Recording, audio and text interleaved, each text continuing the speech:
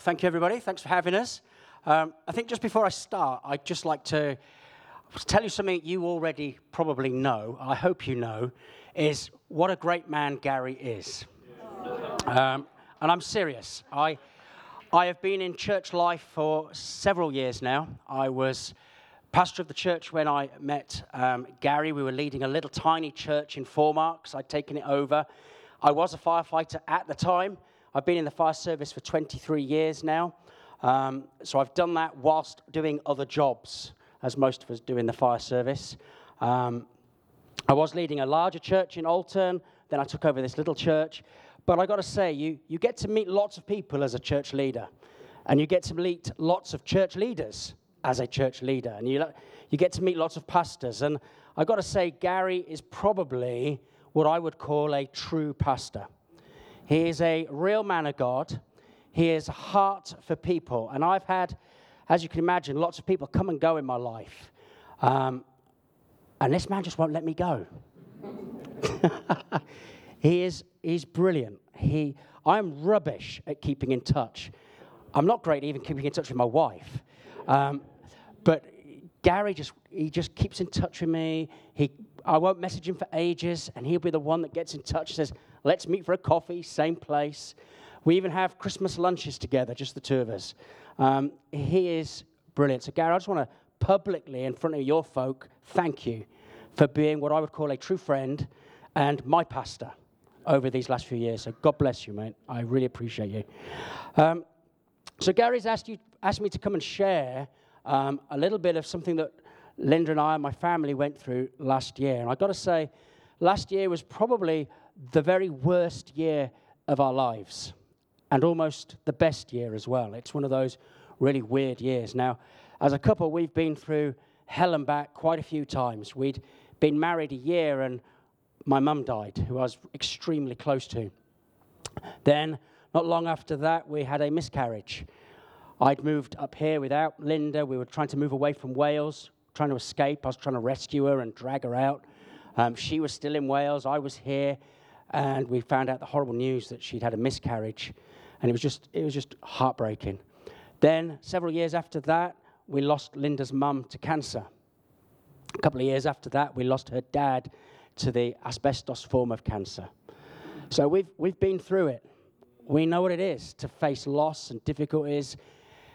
And we know what it is to really pray and seek God and almost not get the answer you want. We know that, and we've felt that. So last year, I got 4 daughters. I often describe my house as like I've got to be careful here.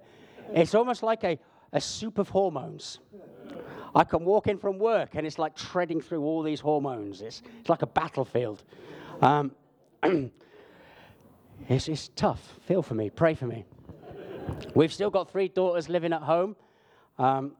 Which is, I love it. I got to be honest. If I could keep them all at home forever, I would. We've also got a little grandson. He's 4, so I have a little boy in the family now. I get to go and watch football at last, which is brilliant. Not that girls don't do football. My 4 girls did nothing sporty ever. They were into hair, nails, and makeup, and that was it with them. So that is us. That's our family. So last year, it was about Christmas time. Daughter number 3, Sophie, 19 years old, she'd started to feel really unwell. We put it down to COVID. We put it down to sort of just being run down. She missed most of Christmas. We left her in bed. She sort of came down, saw us for a little bit, and then went back up to bed. I was the typical sort of dad, pull yourself together. What's wrong with you, girl? Take a few man-up pills, and we'll be fine. She battled on through, and she kept on going. She kept on going to work. She was doing long hours. She was working at Costa at the time, and she just kept going, bless her. Then it got to about February, and she crashed again, like really crashed. She was off work for a week, high temperature, struggling, couldn't get off the sofa. We just thought she was just doing the same thing. She picked herself up and got back into work again. And then I think it was Friday, 31st of March, just before Easter. I was at work. I was on a day shift. I knew she'd stayed home because yet again, she'd stayed home feeling really unwell. She'd come home and just sort of collapsed on the sofa. No energy at all. And her temperature was high again, and I thought, this is silly.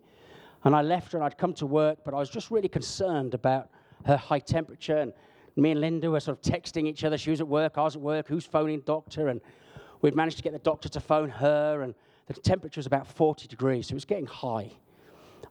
Doctor said, yeah, come in, we'll do some checks. So she went up, got some blood checks. I think you went home, didn't you? Took her up to the doctors, did some blood tests, sent them off, sent her back home. And it was on like that. Then about 4 o'clock-ish, 4 or 5 o'clock, he said, no, I'm concerned. There's some markers come back that we're not too happy with. I think you needed to get to A&E and just get her checked out properly. So I got away from work early, managed to get someone to stand in for me. Got home, just as I got home, Linda was getting home, and the three of us rushed off to Basingstoke, lovely Basingstoke Hospital. And we went in there, and again, I've got to be honest, I thought I'll be home soon. I didn't think we'd be staying, I didn't think anything of it. I thought it'd be some really strong antibiotics, and then we can get on our way. We were sat in the little waiting room. This young student nurse came in and did the usual sort of checks and obs, and she looked at us and looked a bit concerned. She said, I'm not going to keep you sat in here. I don't like what I'm seeing. I'm going to put you in a little side room. So I get anything, okay. And we were put in a little side room.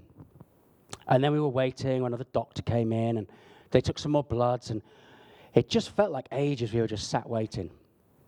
Eventually, this consultant, a female consultant, came and saw us and closed the curtain and said, look, she said, I'm really concerned.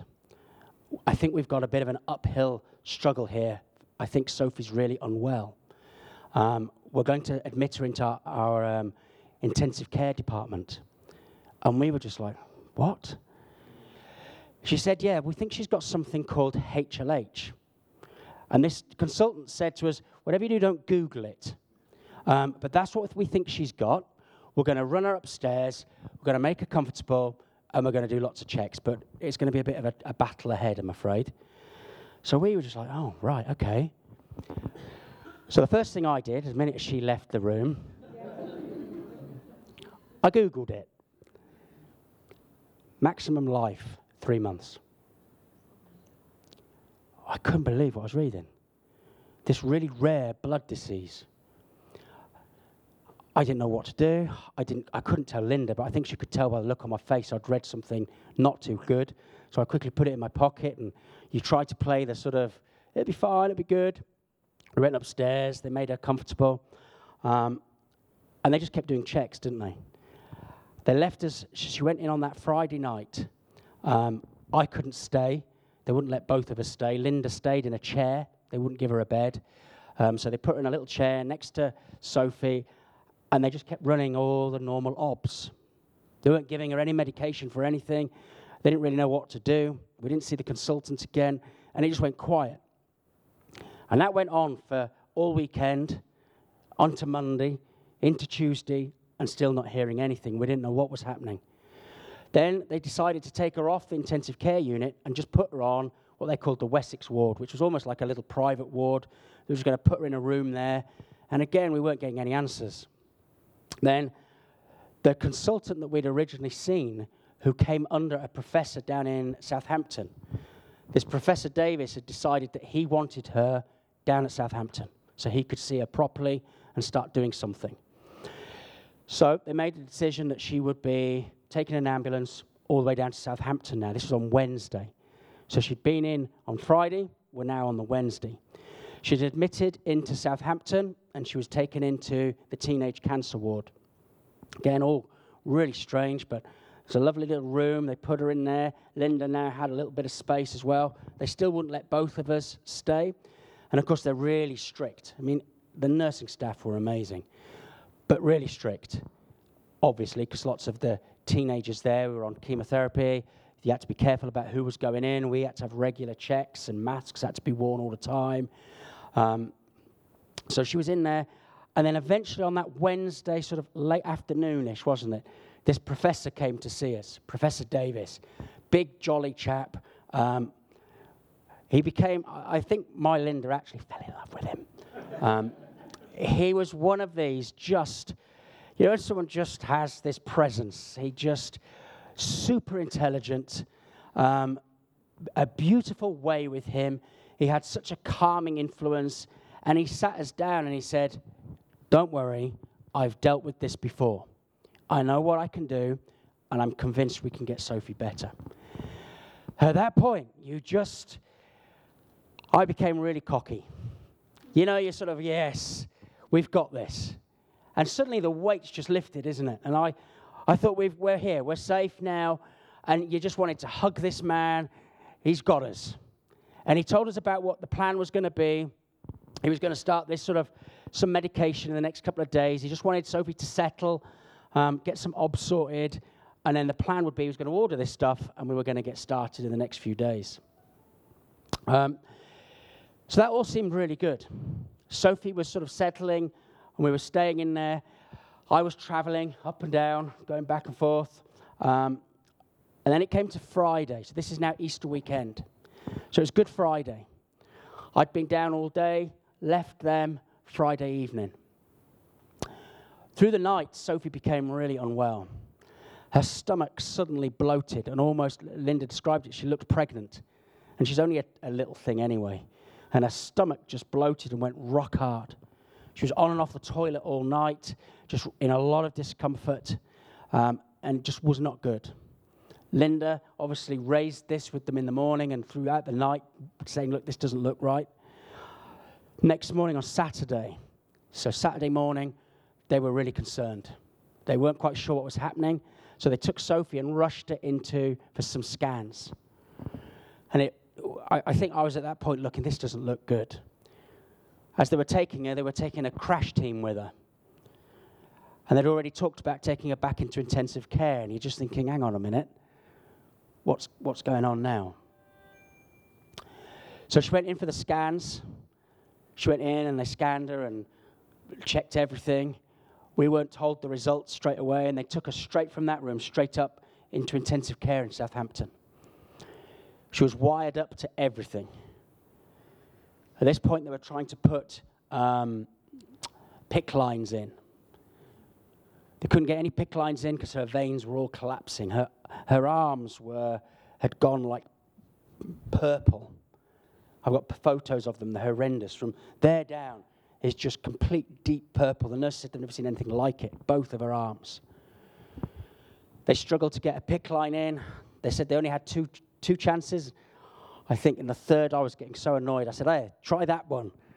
And this nurse, she said she'd give it one more go, and she managed to get this PICC line in. And they got a PICC line in her. So anyway, there she was, laid up in intensive care on Saturday. Again, we didn't really know what was happening. We thought, well, this is just maybe precaution. Everything seems fine. I think it was about 3 o'clock in the afternoon? Something like that. I can't even remember the times. One of the consultants and the professor said, we need to speak to you and Linda. So we left Sophie with the nurse in charge, and they took us. I remember it was the longest walk. They walked us out of intensive care, down the corridor, across another corridor, and down another corridor, and took us into a little room.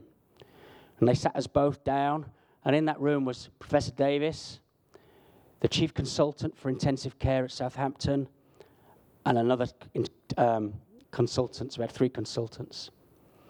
They told us that they'd had the results back from the scan, and her bowel wasn't getting any oxygenated blood, and it had started to bloat.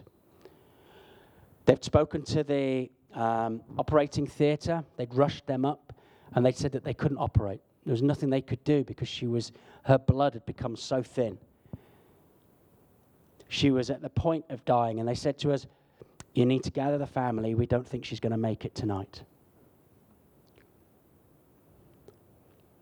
So we had to phone our other daughters, and we all rushed and had to go and say goodbye to her. So on Saturday night, I had to watch my other daughters saying goodbye to their sister. It was heartbreaking.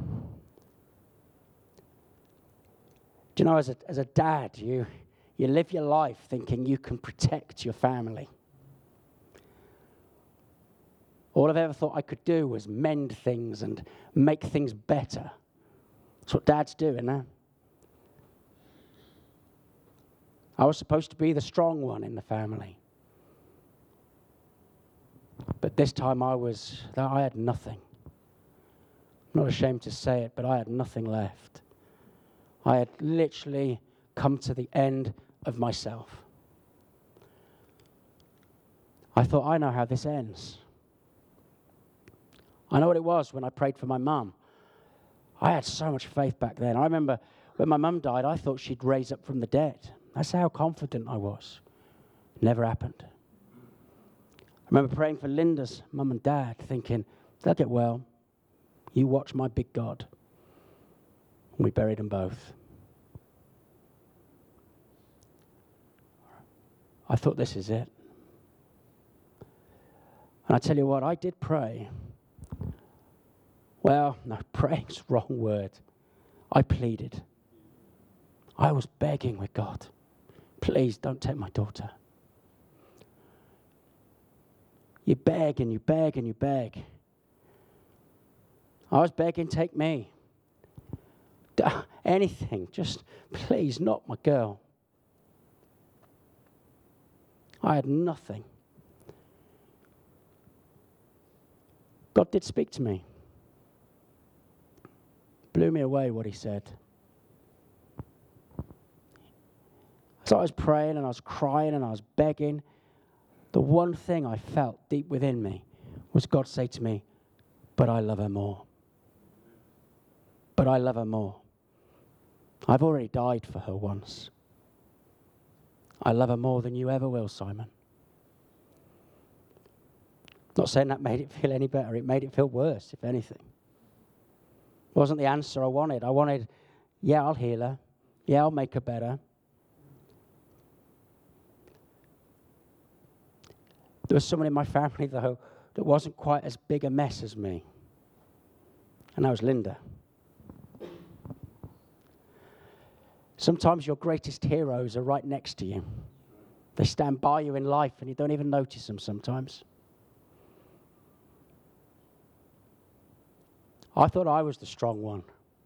How stupid was I? Our real warrior was in the family for years. I never even noticed her. The consultant said to us, you need to tell her she's going to die tonight. You need to tell her she's not going to make it through the night. She's 19 years old and she has to know the truth. There might be things she wants done. She was still talking. She was still in her right mind. There might be things that she wants done. The consultants followed us in the room. The professor and the consultant of A&E.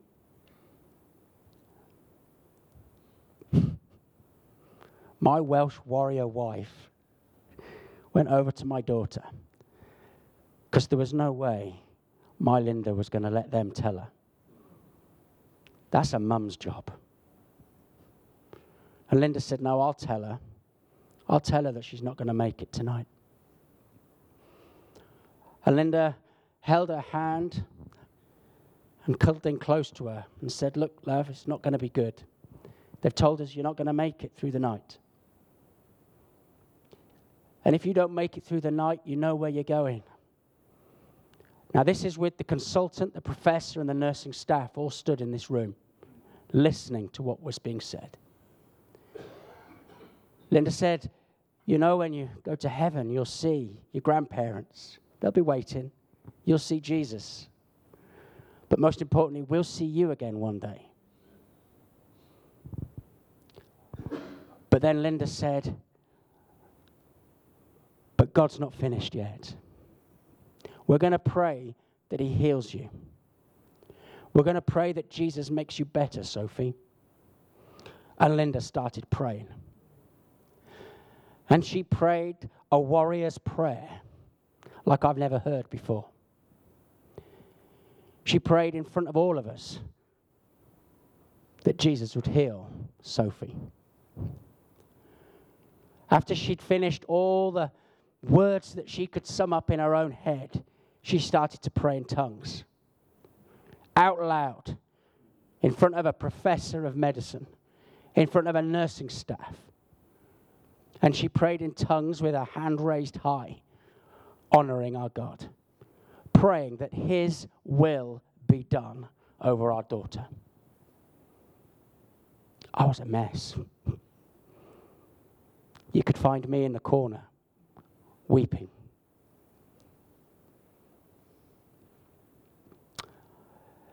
We watched and saw our daughters. Do you know what? I probably haven't got time to tell you all the amazing, incredible things we saw happen. We've been hurt through church. My girls have seen me being battered by church folk, as sadly happens as pastors. It's not intentional. It's just what happens. We get battered about as pastors and families. That's why I implore you, please, look after him. Look after his wife. Look after his kids. Treat them better than your own. Honor them all the time. Because it damages us. My kids have been damaged because of church, and it's horrible to see. I've got 4 daughters. Daughter number 2 is almost like my faith warrior. She reads her Bible daily. She is like, I've never seen anything like her. She's incredible. The other 3, I thought they'd all turned their backs on God. We've never forced them to go to church, but they sat and, maybe that was the problem, they sat and listened to me preach most weeks. But you think they're lost to it. I watched every single one of them pray for Sophie. They came in, and in front of nursing staff, they too prayed like Linda did.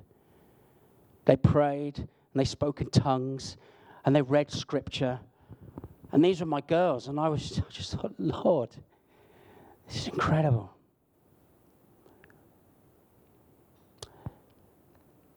Everyone said what they needed to say to Sophie.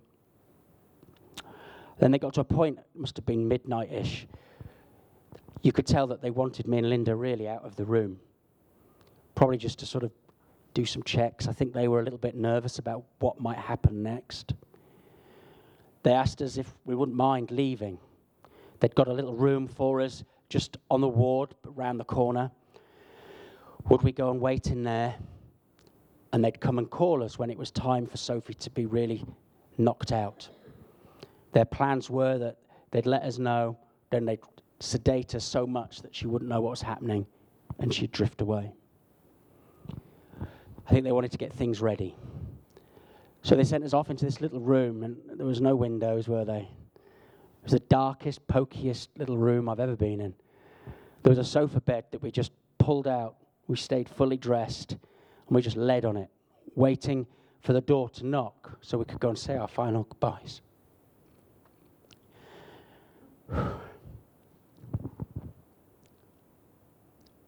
We didn't sleep. All night, I could just feel Linda shaking next to me.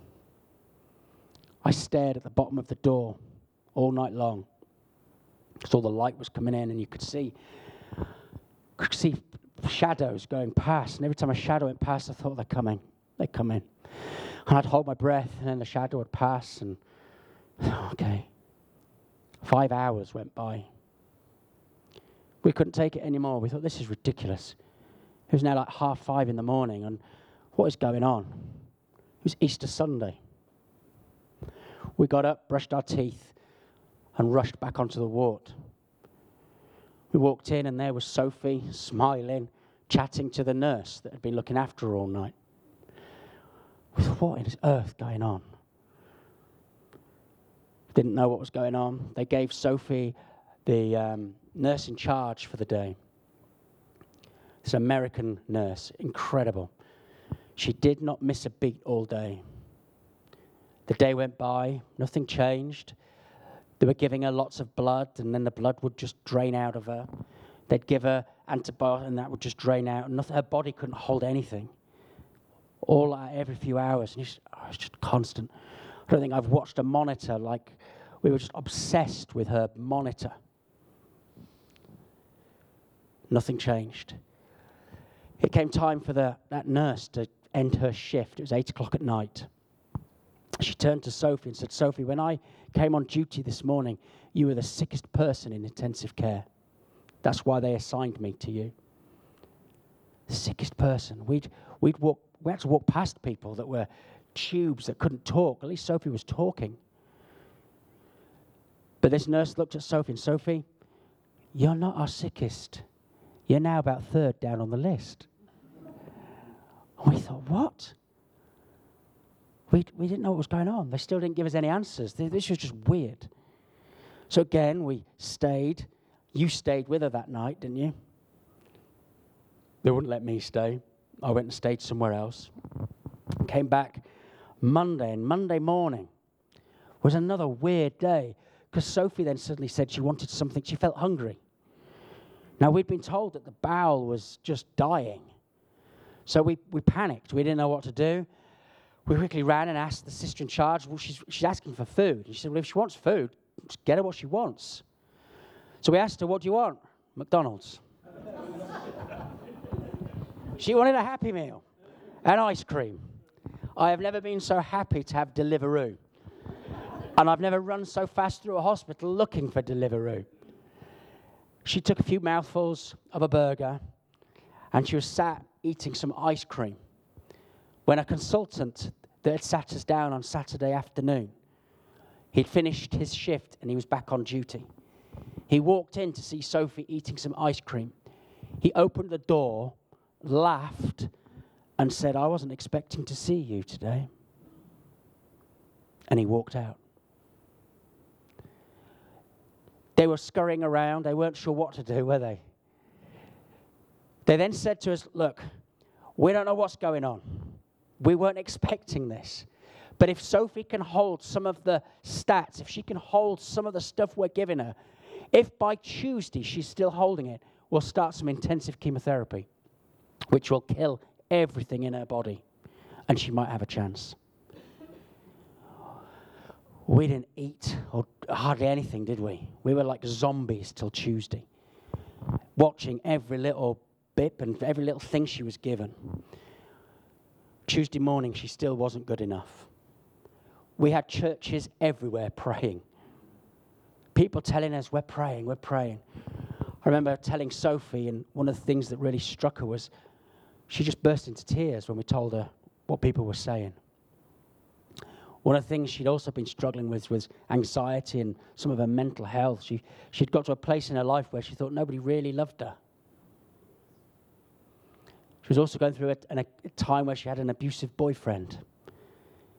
She'd been interviewed by the police while she was in Basingstoke intensive care because of an attack that he'd done on her. So all this was going on at the same time. And she just burst into tears when we said, we've got this message from this church miles away. They prayed for her at Spring Harvest over Easter weekend. God's good. Got to about 4 p.m. on Tuesday. Professor Davis was coming round again just to do his checks. He looked at Sophie, took the checks. He looked at us, and he said, let's go for it.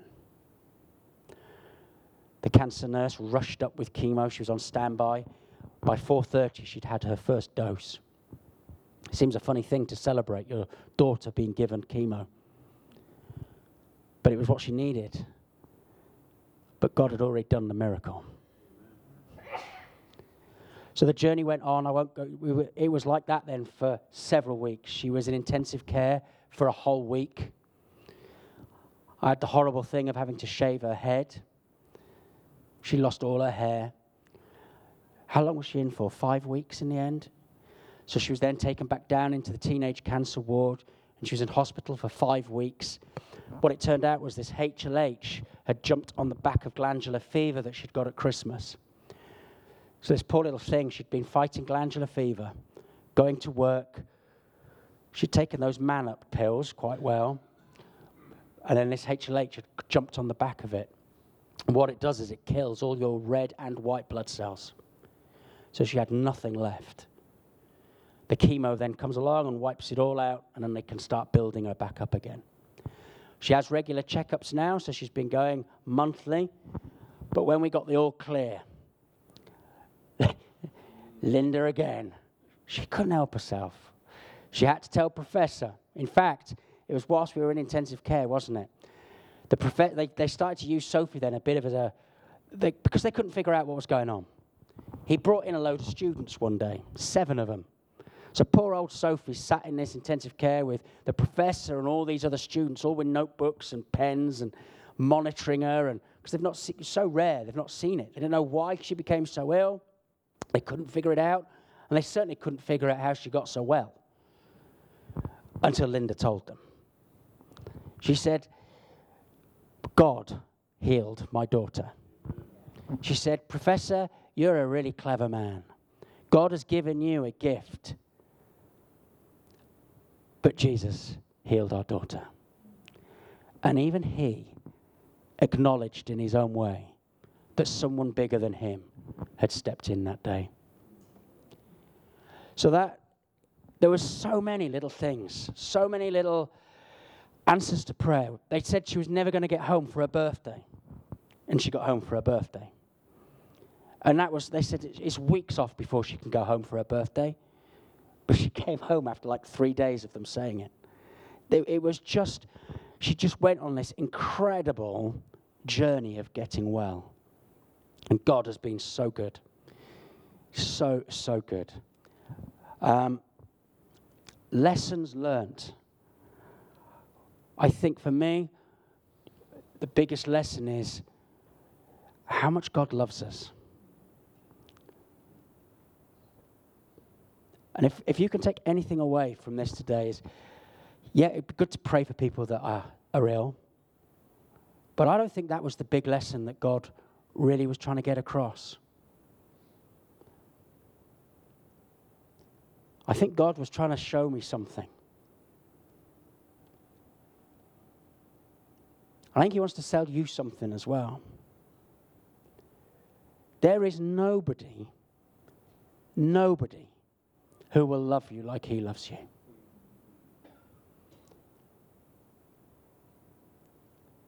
You're loved more by him than you are by your own husband or wife. He loves you more than your own mum and dad. And just think about that for a minute. He knows your darkest secrets. He knows your worst choices. He knows all those bad decisions you've made. All those secret thoughts that you just don't want anyone to know. The things you're ashamed of. He knows all of that. And he still whispers to you, I love you. I love you. Completely and utterly. And like he told me, I've already died for you. I've already paid the price. I love you completely and utterly. I think we'd live our lives a little bit differently if we truly, truly, truly grasped that. And I mean really grasped it. If you really lived your life knowing that you know that you're loved by the creator of heaven and earth, what a difference it would make. You wouldn't need to look for anybody else's approval. You wouldn't seek love from your partner or from your parents or from your work colleagues. Why? Because you'd be so secure in him.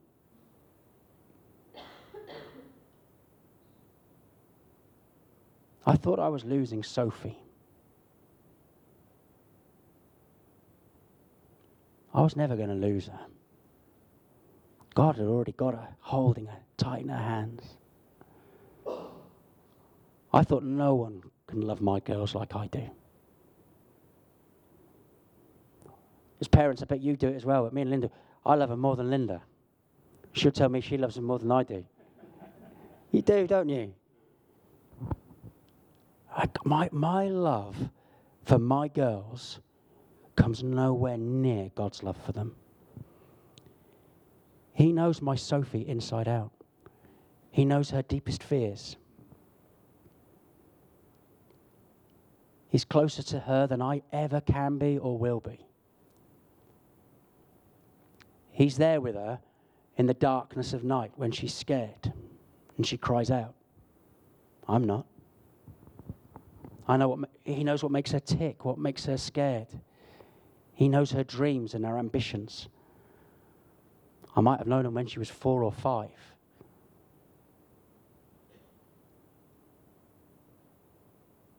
God's the same with you. No matter what age you are, he loves you. The other lesson I learned is don't underestimate people in your lives. I'm embarrassed and ashamed to say that I'd almost underestimated my wife. I thought I was the strong one. I thought I was the man of God in our house. I'm the fix-it man. I'm the strong one. What a load of rubbish. I have a new hero in my life, and her name's Linda. She's a prayer warrior.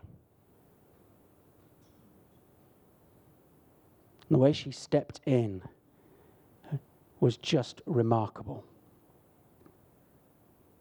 So husbands, let's honor our wives. Let's not underestimate them. Because there's something about a mum, isn't there, that the enemy better look out. So I'd like to finish. There was something me and Linda were given when we first got married. It's a verse. There's a passage, isn't it? It's a psalm. And if I may, I'd like to read it. So I think it sums up where we are. Really, for me, it's my prayer, it's my hope, and I'd like to pray it over you and again over us. And it's Psalm 91. And as I look back over my life, I just see it. Sometimes it's not until you get a little bit older. And you just go through things, don't you? And you just think, thanks God, yeah, thanks God. It's not until you actually stop, and I mean really stop, and just look back. I think, wow, Lord, how good you are. How faithful you have been. I've got to be honest, I don't know how people get through every day without Jesus in their lives. I so pity the people I work with that don't know Jesus. I long for them to know about Jesus. I love talking about Jesus. He's the only good thing in my life. He is the best thing in my life. So let's just read Psalm 91. I have to stand under the light because my eyes are so poor. He who dwells in the shelter of the Most High will rest in the shadow of the Almighty. I will say of the Lord, He is my refuge and my fortress, my God in whom I trust. Surely He will save you from the fowler's snare and from the deadly pestilence. He will cover you with His feathers, and under His wings you will find refuge. His faithfulness will be your shield and rampart. You will not fear the terror of night, nor the arrow that flies by day, nor the pestilence that stalks in the darkness, nor the plague that destroys at midday. 1,000 may fall at your side, 10,000 at your right hand, but it will not come near you. You will only observe with your eyes and see the punishment of the wicked. If you make the Most High your dwelling, even the Lord, who is my refuge, then no harm will befall you. No disaster will come near your tent, for He will command His angels concerning you to guard you in all your ways and lift you up in their hands, so that you will not strike your foot against a stone. You will tread upon the lion and the cobra, and you will trample the great lion and the serpent. Because He loves me, says the Lord, I will rescue him. I will protect him, for he acknowledges my name. He will call upon me, and I will answer him. I will be with him in trouble. I will deliver him and honor him. With long life will I satisfy him and show him my salvation. Isn't that great? He is my refuge and my strength. Gary, shall I hand back over to you? I'd love to pray. Yeah, love to pray. Sorry, yeah, good question, yeah. So Sophie, she was in Costa. She was hating it. She's out of that horrible relationship, which was fantastic. She's out of Costa. She's now working in a little primary school, and she's doing Open University, and she has a dream of becoming a classroom teacher, which is just fantastic. She has regular checkups. Her hair's growing back. Her eldest daughter just put some hair extensions in her just on Friday. I'd love to say everything's brilliant and everything's fantastic, and she goes to church and praises God. It isn't like that. You know, but if you opened her computer, if you opened her phone, there's just Bible scriptures everywhere. I feel freer now with my girls than I ever have. Why? Because I know He loves them. I know He loves them. And I know there's some of you in here that you've got grown-up kids that you've been praying for years. You know, they might have given their lives to Christ when they were this high. I've got a photo on my phone. I came home from church one night, and Linda was sat with my girls, and they were all giving their lives to Christ. And I sneakily took a photo because I wanted to remember it forever. God will never, ever, ever, ever let them go. I don't care what theology you stand on. I don't buy into it. I buy into the God that holds them and never lets them go. They might let go of Him. They might be in free fall forever. But one day they will see Him face to face. Because I believe once you've given your life to Christ, you're His forever. Because nothing can take you out of the hands of Christ. It tells us that in Scripture. I could get you the Scriptures up. You can't undo the work of the cross. So please, if you can take some encouragement, if you've got a loved one that you've been praying for years, that one day, you know, they did once give their lives to Christ, and you now look at their lives and they're like 1,000,000 miles away from that. That's where we were. Yeah, I almost broke down one day when I walked into the hospital room and I saw all of my daughters with a Bible open doing a Bible study. I thought, what is going on? I never in my life thought I would see that. So in the darkest of moments in my family, they all knew what rock they stood on. And in that darkest of moments, God did something in each one of them. And I'm convinced that that's the same for every single one of you who have got a loved one that once was with Christ and you're worried about him. Please stop worrying. Listen to what God says. I love them. I love them more than you do. You do or you do. They're mine. Get your hands off, is what He says. You can't save anybody. He does that. Just relax. Because God loves them more than you ever will. And He ain't going to let them go. Amen.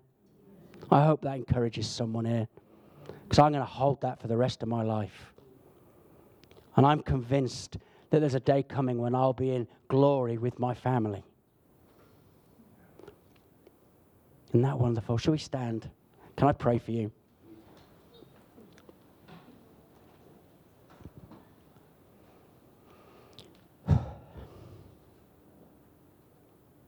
Jesus, I just want to lift up each one in this room right now. Jesus, I pray first of all that every single one in this room would be given a fresh sense of how much they are loved by you. I pray that you would whisper into their very innermost being, I love you. I love you. I love you. You're mine. I bought you. I bought you with my own blood. I paid the price on the cross for you. And I love you. Jesus, I pray you would seal that in us with your Holy Spirit. Thank you for that wonderful truth. I pray it would change the way we see ourselves and the world around us. Pray it would change the way we walk, the way we hold ourselves, the way we walk into a room, Oh, Lord, may we walk like we know that we're sons of the living God. Hallelujah. Oh, Jesus. I also want to pray for those that have got loved ones that they almost feel like they've lost them.